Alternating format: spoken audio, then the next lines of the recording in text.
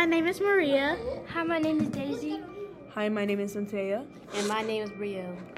And we are doing the Story Mode podcast, and we'll be talking about the Coraline theory. Have you ever heard of the Coraline story? So there's a Coraline theory that Coraline never escaped the other world. But I thought she did. Exactly. Well, that's what people think. It's this girl named Coraline who moved into the pink house and has two weird neighbors. Isn't there like a door she can enter? Yeah, the door is a portal to another world that Coraline went into because she thought her life was boring. But little did she know, it was going to be a disaster. When Coraline enters the other world, the dad warns her about the other mother.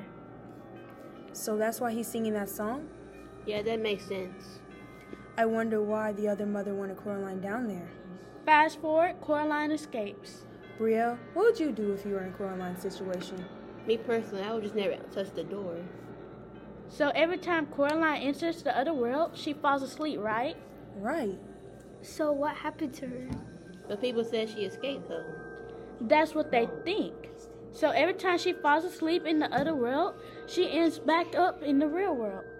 But that would be impossible to end up in the real world if she didn't leave the door through the door. Oh, that makes sense. So she never escaped? Right. So you guys, at the end, Coraline puts the key in the old well, right? Yeah. Why would she put the key in the well, of all places? For real, that could have been another portal to the other world. Exactly. What if the other mother has the key now? Right. I feel bad for Coraline. For real. The end.